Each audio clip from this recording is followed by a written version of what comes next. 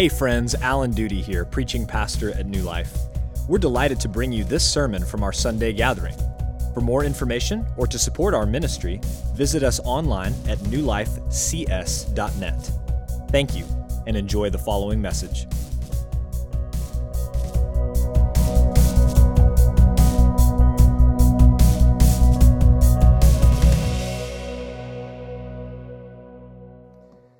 Like many of you this holiday season, my family and I were traveling.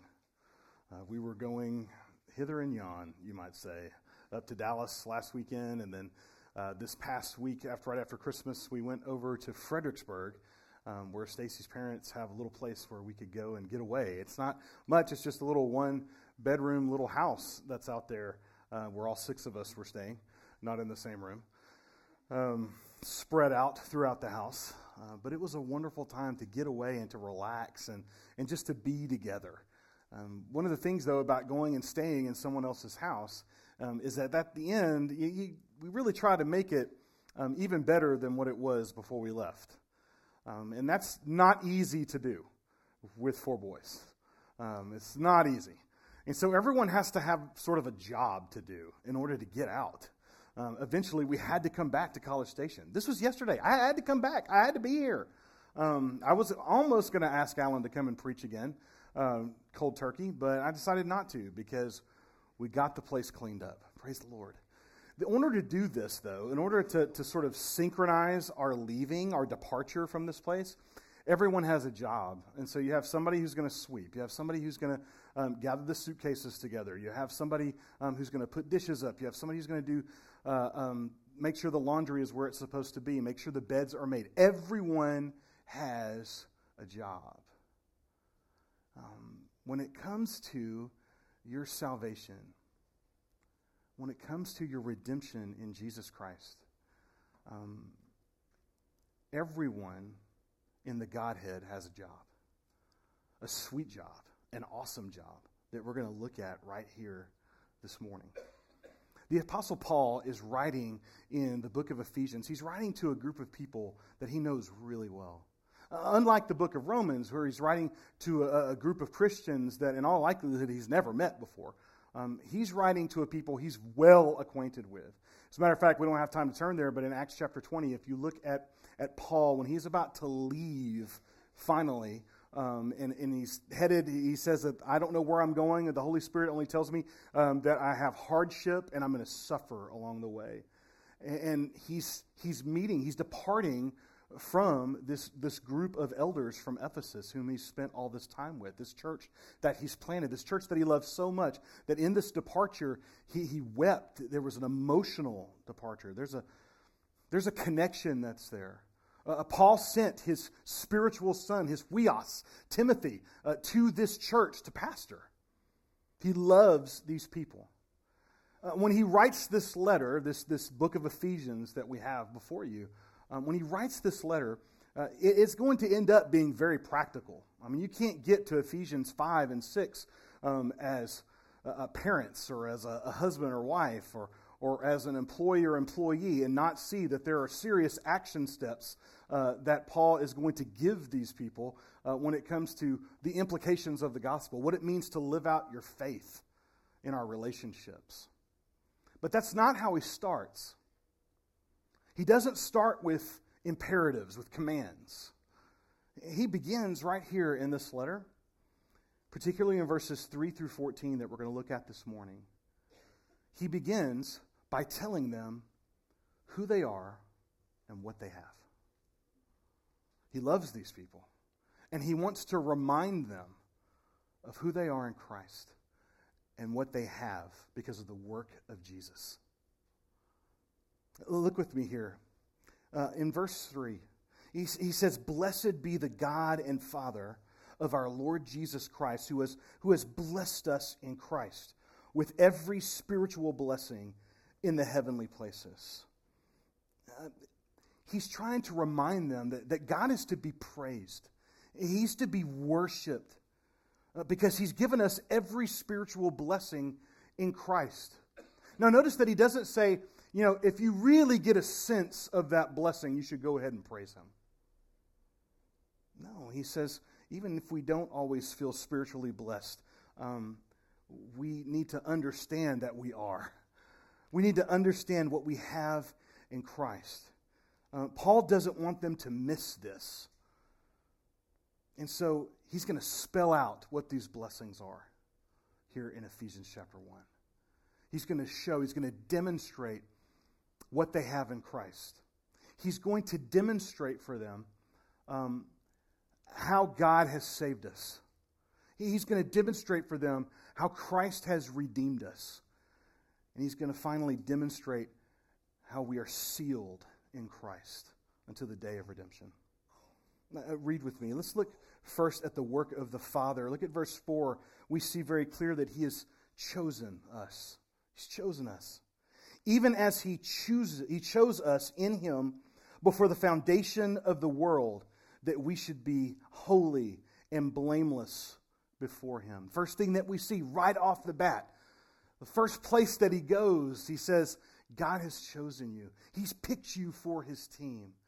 If you've placed your faith and trust in Jesus Christ, in his finished work on the cross, know that God was at work before your choice. And that's a good thing. He chose us. We think about this phrase and we think about this doctrine of election and choosing. And oftentimes the first thing that we think about maybe is this brings such divisiveness in the church, division. And there are people that don't necessarily see it this way, but that's really not how the Bible places this choosing, this election. This is supposed to be something that the believers are supposed to say, man, I'm blessed. Man, I have such a blessing that God chose me. Because what I want you to see here very clearly, here in verse 4, is that this choosing is not predicated upon anything that the believer has done. In other words, I'm not good enough to get chosen for his team. I didn't do anything to warrant that. I didn't keep the law well enough. I'm terrible at it, like all of us probably are in this room. There's nothing about me that's just eminently lovable. My wife might disagree, but she's a little biased. But there's nothing cosmically about me where God would choose me. He does this out of his own love, out of his own volition, not because of anything that I've done. As Paul would go on to say in 2 Thessalonians 2:13, but we ought always to give thanks to God for you, brothers, beloved by the Lord, because God chose you as the first fruits to be saved through sanctification by the Spirit and belief in the truth. That God chose you not because of you, but because of him. He picks you for his team. That's awesome. We should celebrate that. We should rest in it. John 6:37, Jesus, in speaking about his church, about his people, he says, all that the Father gives me will come to me. And the one who comes to me, I will certainly not cast out. Why? Because it's God who does the work. It's God who does the electing. It's God who does the wooing, who does the drawing, who does the saving. He does it, not us. And because of that, we should rest and we should rejoice. Election has always meant to be a secure blessing for God's children. And election is not just election for the sake of election. It's supposed to lead to something. It's supposed to lead to adoption. Look at verse 5, or here, look at the end of verse 4. It says, in love, after he's chosen us before the foundation of the world, in love he predestined us for adoption to himself as sons through Jesus Christ, according to the purpose of his will. That word predestined, it's the word prohorizo. It's where we actually get the English word horizon. The idea being that if you were a sailor out on the sea, the horizon was something that was really important. You really needed to figure out where the sky met the ocean. Imagine if you were a pilot, for example. I think it would be really important to understand the horizon, amen? To understand where the sky is and understand where the earth is. To understand where the sky is, where I'm free to fly, and where the earth is, where I will crash, right? It's the idea is that it's marked out. The horizon is marked out before us. And that's what God has done in predestination. He's marked you out. He said, this is my son, this is my daughter. And what has He predestined us for? What has He chosen us for? What has He marked us out beforehand for? For adoption to Himself. Romans 8:29 through 30.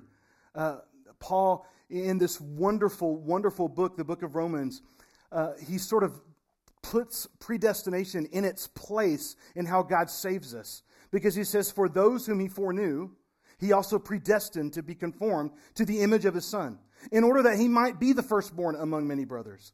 And those whom He predestined, He also called. And those whom He called, He also justified. And those whom He justified, He also glorified. Notice that throughout this text, there is a subject, there's a verb, and there's an object. The subject is always God. God the Father, God the Son, God the Holy Spirit. Always in this text. The object, the one whom the Father, Son, and Holy Spirit are working upon, are working for, are giving to, is us. In Christ. We're not the ones working. God is. And so what you want to do in this text is you want to follow the verbs. Follow the verbs. Follow the actions that God does upon His children or on behalf of His children. He's chosen us. He's adopted us. And that phrase, that word, adoption, it means something even so much more rich in the first century than even it means now. Now, listen, adoption's an amazing thing. We have families here that have been touched by adoption. It's beautiful. It's amazing to see one who was on the outside brought into a family. Amen? This is a wonderful picture of what God has done for us. But that picture is so much more rich if you understand it in its first century context. Because here's the deal. If you were a natural son or daughter, you could be disowned. You could get written out of the will. That could happen.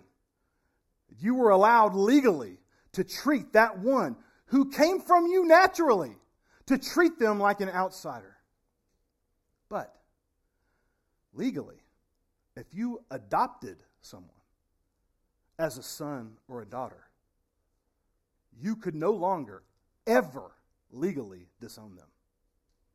They would always be yours.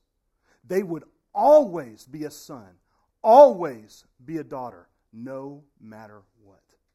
And they would always enjoy the benefits of being a son or a daughter. There would be nothing that could disrupt that security. That's what Paul means by adoption. Isn't that so much more rich than even our own 21st century understanding of adoption? This is what God has done for you. You have been received. Not only have you been adopted, you've been accepted. God has accepted us through the work of Christ. Look at verse 6. To the praise of His glorious grace, with which He has blessed us in the Beloved. He has blessed us in the Beloved. All of these things have come about to the praise of His glorious grace. In other words, it wasn't merited. It wasn't earned by us. But no, He simply freely received us to Himself. He accepted us, not based on anything that we've done, but based on the work of the Beloved. The work of the Beloved. He's accepted you and He's accepted me. God is free to accept us. He's free to bless us. He's free to receive us because of the work of Jesus. If you remember the one of the smallest books of the Bible, the book of Philemon, it's a really interesting letter. Paul is writing this letter, this short letter, one of the shortest ones that we have in Scripture, to this brother in Christ whose name is Philemon. Philemon was a slave owner. Now, I'm not going to get into the particulars of slavery. Slavery bad, amen? We can all say that. But it was a very different thing in the first century than it is now. We'll just rest there. Don't have time to go into all the particulars. Philemon had a slave named Onesimus. Onesimus ran away from Philemon. In his running away, he meets Jesus. Not the literal Jesus in the sense, well, yes, the literal Jesus, but not the physical Jesus. Jesus has departed and risen from the dead and has gone to be in heaven, to come back one day. But he becomes a Christian, this Onesimus. And he gets to know Paul. And Paul begins to disciple him and has this relationship with Onesimus. And he finds out his story. And he encourages Onesimus to go back to Philemon to make things right. In doing that, Paul writes a letter on behalf of Onesimus to his master, Philemon. And in verse 17, he says this: "Receive your slave Onesimus as you would receive me." What Paul does after that is he begins to recount or to remind Philemon of the ways that Philemon has been blessed by Paul. That Paul is the one who shared Christ with him. That Paul is the one who led him to the Lord. That Philemon owes his salvation to God the Father, who used Paul to work that out. And so he tells him, receive Onesimus as you would receive me. Though we have sinned, though we should be enemies of the Father, and though we once were before Christ, we are now received by the Father because of the work of Jesus. It's as if Jesus writes that very same letter to the Father on our behalf and says, receive him, receive her, as you would receive me. That's what it means to be accepted by the Father through the work of Christ. That's what Jesus has done for us on our behalf. Again, not because we've earned it, but church, because Christ earned that right for us at the cross. Several years ago, I was out with my father-in-law donating golf balls to Northwood Country Club in Dallas. I say that because I really do believe that's a more apt description of what I was trying to do that day. And here's the thing about Northwood Country Club. It's a really nice course. Really nice course. And here's the deal. I wasn't even there as a guest of my father-in-law. I was a guest to my father-in-law who was a guest to someone else who was actually a member there. I am low man on the totem pole here. I think I'm borrowing clubs at this point. I may have even borrowed some golf shoes. I did my best. I was a youth pastor at the time. I wasn't making any money. I had no business being at Northwood Country Club, a place that had hosted the U.S. Open before. But here's the deal. Once they found out I was registered as a guest with a member, a real legit member, people were coming up to me. This dude who was born and raised on the Ship Channel in Houston, these people were coming up to me asking me if I wanted something to eat or drink.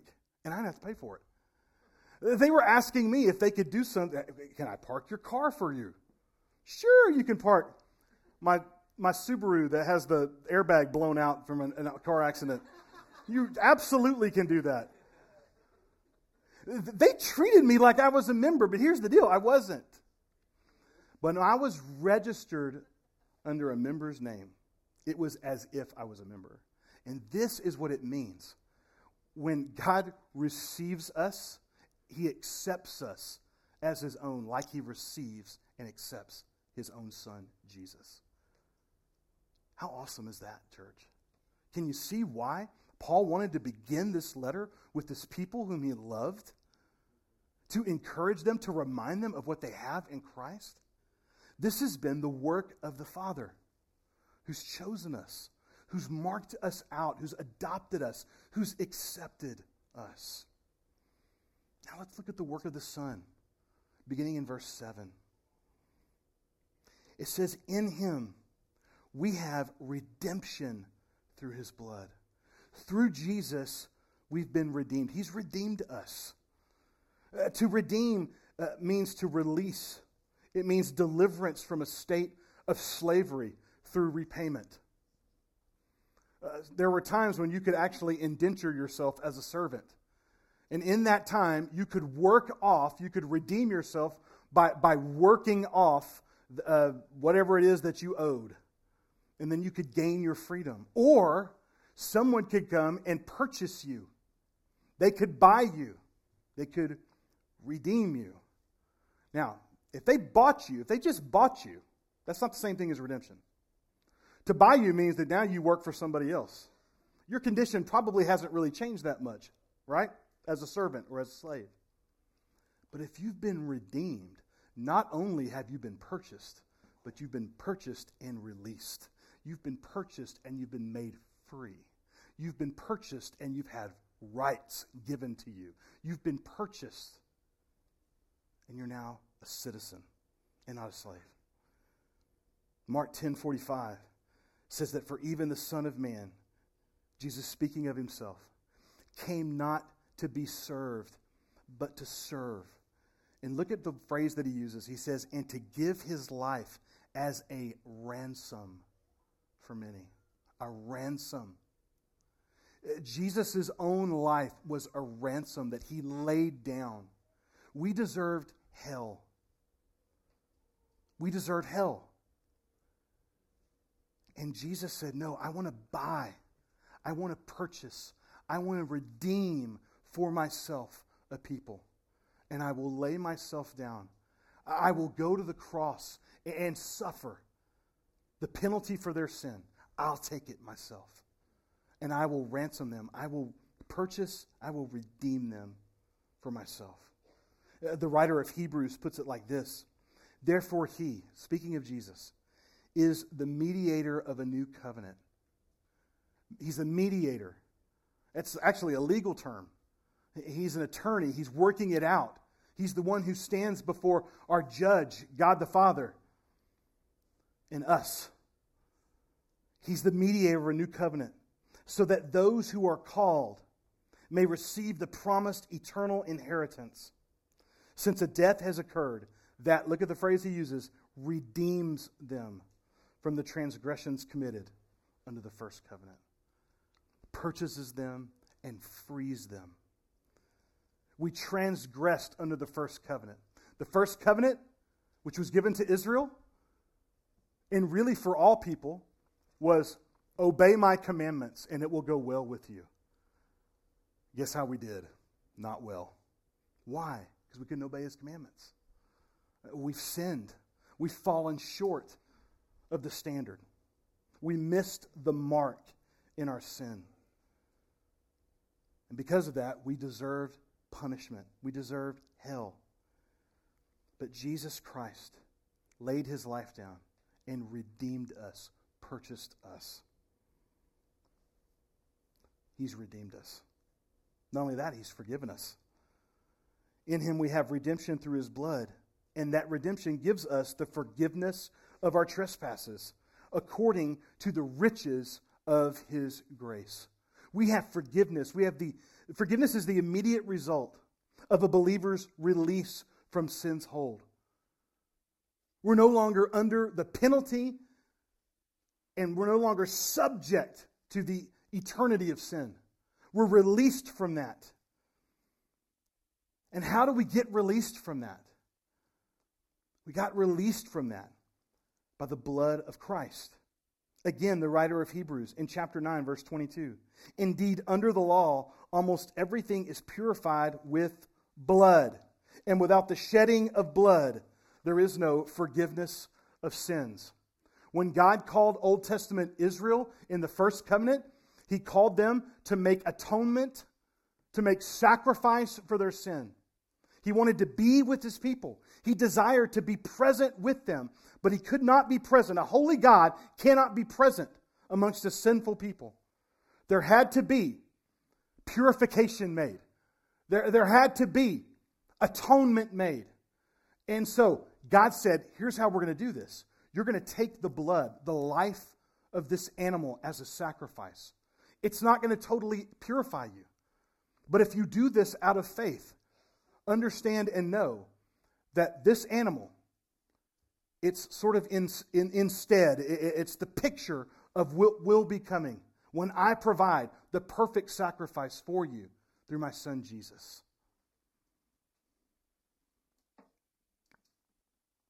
There is no forgiveness without the shedding of blood. And when Jesus Christ shed His blood for us on the cross, it was that once and for all sacrifice that would end all sacrifices.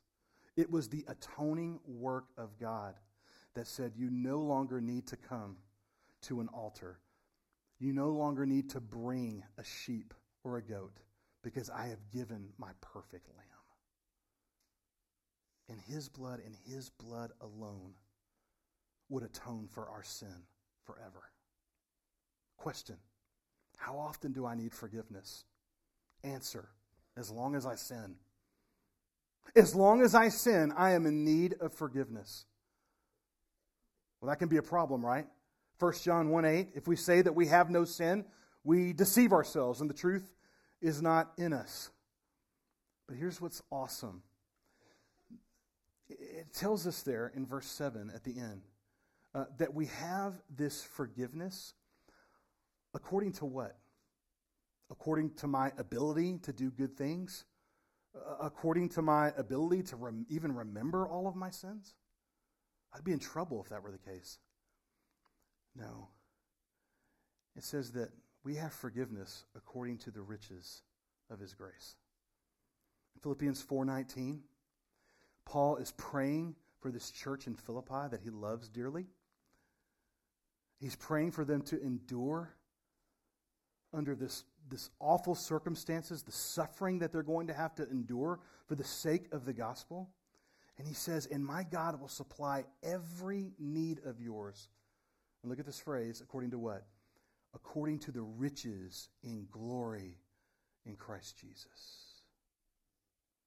He invokes the name of the Son. He invokes the name of the King of Kings. Folks, the King of Kings, He never runs out of riches. He never runs out of forgiveness. He never runs out of love for His people.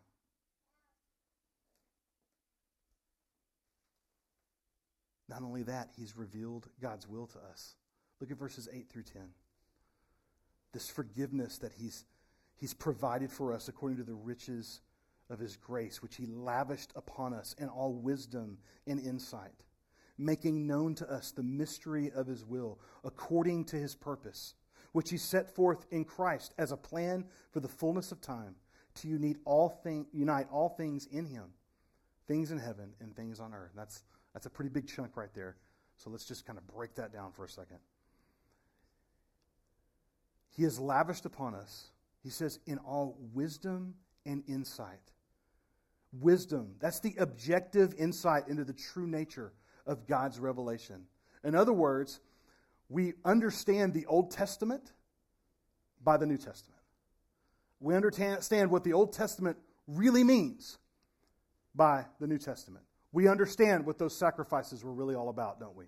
We understand what the seed of the woman was going to be for us from Genesis 3, that promise that the seed of the woman would crush the head of the serpent, of Satan. We understand that the seed of the woman is Jesus. We understand that the ark that Noah built to withstand the judgment of God upon mankind and their wickedness and sin, that ark represents Jesus. That all who are in, just as all who are in the ark escape judgment, all who are in Christ escape judgment. Does that make sense? That the Old Testament is understood best by the New Testament. We realize these things now. That's real wisdom. Christ represents that real wisdom. We have insight, that apprehension, that application of wisdom. He says, making known to us the mystery of His will. A mystery is a previously hidden truth, unveiled by God's revelation. So what was it that was hidden? Well, we understand it more fully in Romans chapter 16, verses 25 and 26. When the Apostle Paul says, "Now to him who was able to strengthen you according to my gospel and the preaching of Jesus Christ, according to the revelation of," there's that phrase again, "the mystery that was kept secret for long ages, but has now been disclosed, and through the prophetic writings has been made known to all nations, according to the command of the eternal God." There's an important phrase here, "to bring about the obedience of faith." What is the mystery? The mystery is this. God said, "Here is my law, obey." Man could not do it. Couldn't do it. The mystery is that we are to obey God's law through faith.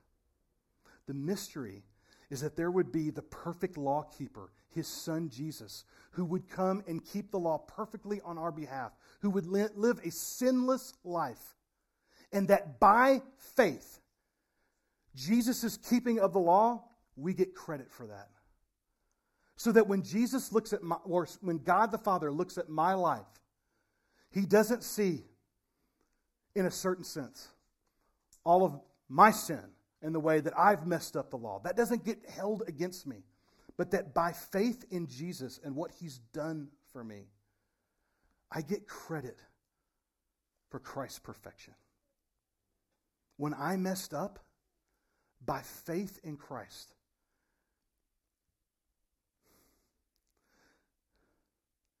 I obey by faith. When I mess up, I confess to my Lord. And God sees me and sees my sin and sees it covered by the blood of Jesus. That was the mystery. The mystery of the Old Testament was, where would this lead? We can't do this. We can't ever be good enough. And yet all along through the Old Testament, God was showing them, he was demonstrating to them that the Redeemer is coming. The Messiah is coming. And he did in Jesus Christ. He revealed God's will to us. He made us an inheritance. Look at verses 11 and 12.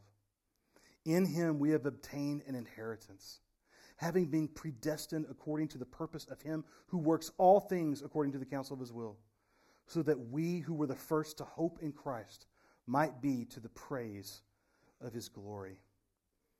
We've obtained an inheritance. Now, what's interesting about these two verses is that it demonstrates for us not only that we've received an inheritance, but also that Jesus has an inheritance. In both cases, Jesus worked for it. In both cases, Jesus earned it. He earned our inheritance, but he also won for himself his own inheritance. Let's look at what that is. Well, for us, 1 Peter 1, 3 through 4 tells us a little bit about what our inheritance is. "Blessed be God, the God and Father of our Lord Jesus Christ. According to his great mercy, he has caused us to be born again to a living hope through the resurrection of Jesus Christ from the dead, to an inheritance that is imperishable, undefiled, unfading, kept in heaven for you." That's for you. Amen. That's for you. Jesus won that for you. He has won for you a treasure in heaven. That's eternity with God the Father. He has won that for you. And he keeps it there because it's undefiled. It'll be untarnished. It'll be untouched. It'll be like nothing that the world can offer you. That's your inheritance in Christ. But not only that, Christ has won for himself an inheritance. Acts chapter 20, verse 28. "Pay careful attention to yourselves and to all the flock, in which the Holy Spirit has made you overseers, to care for the church of God, which he obtained with his blood." Jesus won for himself at the cross a people. He brought to himself a people who were not a people before him. He made for himself a family of those who were not family before Christ. He won for himself an inheritance. Now let's look at the work of the Spirit, verse 13. "In him also, when you heard the word of truth, the gospel of your salvation and believed in him, you were sealed with the promised Holy Spirit. You were sealed. You were marked, literally. To mark something in this time, like a document, an official document, would be to take hot wax and to take that signet ring that represented that kingdom or represented that government, whatever it was, and you would take that signet ring and you would push it in, press it into that hot wax. And then that wax seal on that document would carry with it the authority of the government or the kingdom or whatever it was that marked it. It means that it was authentic. That means that whatever it said, it had the full force and power of that institution that was behind it. To be marked with a seal indicates authority, authenticity, security. It's the validation of ownership. God seals or he marks his children with the Holy Spirit, indicating that we're his. We are authentic spiritual children. We're not fakes. We're not imposter. And that we're under his protection and his provision. He seals us. And finally, he marks us, or he gives us as a down payment. Look at verse 14. Who is the guarantee, speaking of the Holy Spirit, of our inheritance until we acquire possession of it to the praise of his glory. The Holy Spirit has been given to us as a deposit. It's a down payment. It's the guaranteeing of our inheritance in Christ. The believer is sealed until the day of redemption, guaranteeing our final release from sin when we stand before God in heaven. This is going to be either after we die or for believers that are still alive at the time at Christ's return. But either way, this is to bring great praise to God for his grace in our lives. The Holy Spirit is our down payment. The Holy Spirit is who Jesus sent. It's who the Son sent to you and to me. He was the one that was promised. Whenever Jesus walked amongst his disciples, if Peter was in Galilee and Jesus was in Jerusalem, Peter could not claim to be in the presence of Christ because God the Son had taken on flesh. God the Son was a man walking around. But God the Son also promised his disciples that it's good for me to leave because when I do, I will send my Holy Spirit who will be your advocate. He will be the one that lives inside you. He will be the one who guides and directs you. He will illuminate my word to you, and you will know me and commune with me. Through his Holy Spirit, we can say that we are with Christ, that we are in his presence. Romans 8:16 and 17. The Spirit himself bears witness with our spirit that we're children of God. And if children, then heirs, heirs of God and fellow heirs with Christ, provided we suffer with him in order that we may be glorified with him. The Holy Spirit is that mark, that guarantee, that deposit. We know we are children of God. I don't follow a lot of NFL football. I save my football usually for Fridays and Saturdays. Watch a little bit. Follow the Texans every once in a while. But I just don't follow a lot of NFL football. But I'm fascinated by the Jones family. Jerry Jones, who owns the Dallas Cowboys. And his son, Steven. One of his sons is like the vice president of the Cowboys and sort of runs the day-to-day operations for the team. I was thinking about this and thinking about this text that, Stephen Jones, he probably has no idea how to buy a ticket from a scalper. You know what I mean? He doesn't probably have that experience. He's probably never been on StubHub looking for a ticket. No, his dad owns the team. And his dad has actually made him a part owner of the team. He doesn't have to look for a ticket. he's got a box. He's a part of the team. His Father has given him that right. You have that too. Not for the Cowboys. Something much greater than that. You have the inheritance that Jesus earned, that the Father gave to Jesus as a promise. You have that in Christ. You have an eternity with the Father. You have the spiritual blessings and benefits of having God as Father, Daddy. You have an eternity with him. You have power over sin. You have a relationship because of what Jesus earned for you. Please don't forget that. Please don't allow the world to entice you with so many things that fall so short of what you have in Christ. If you've placed your faith and your trust in Jesus Christ and what he has done upon the cross, you're blessed. Let me pray for us.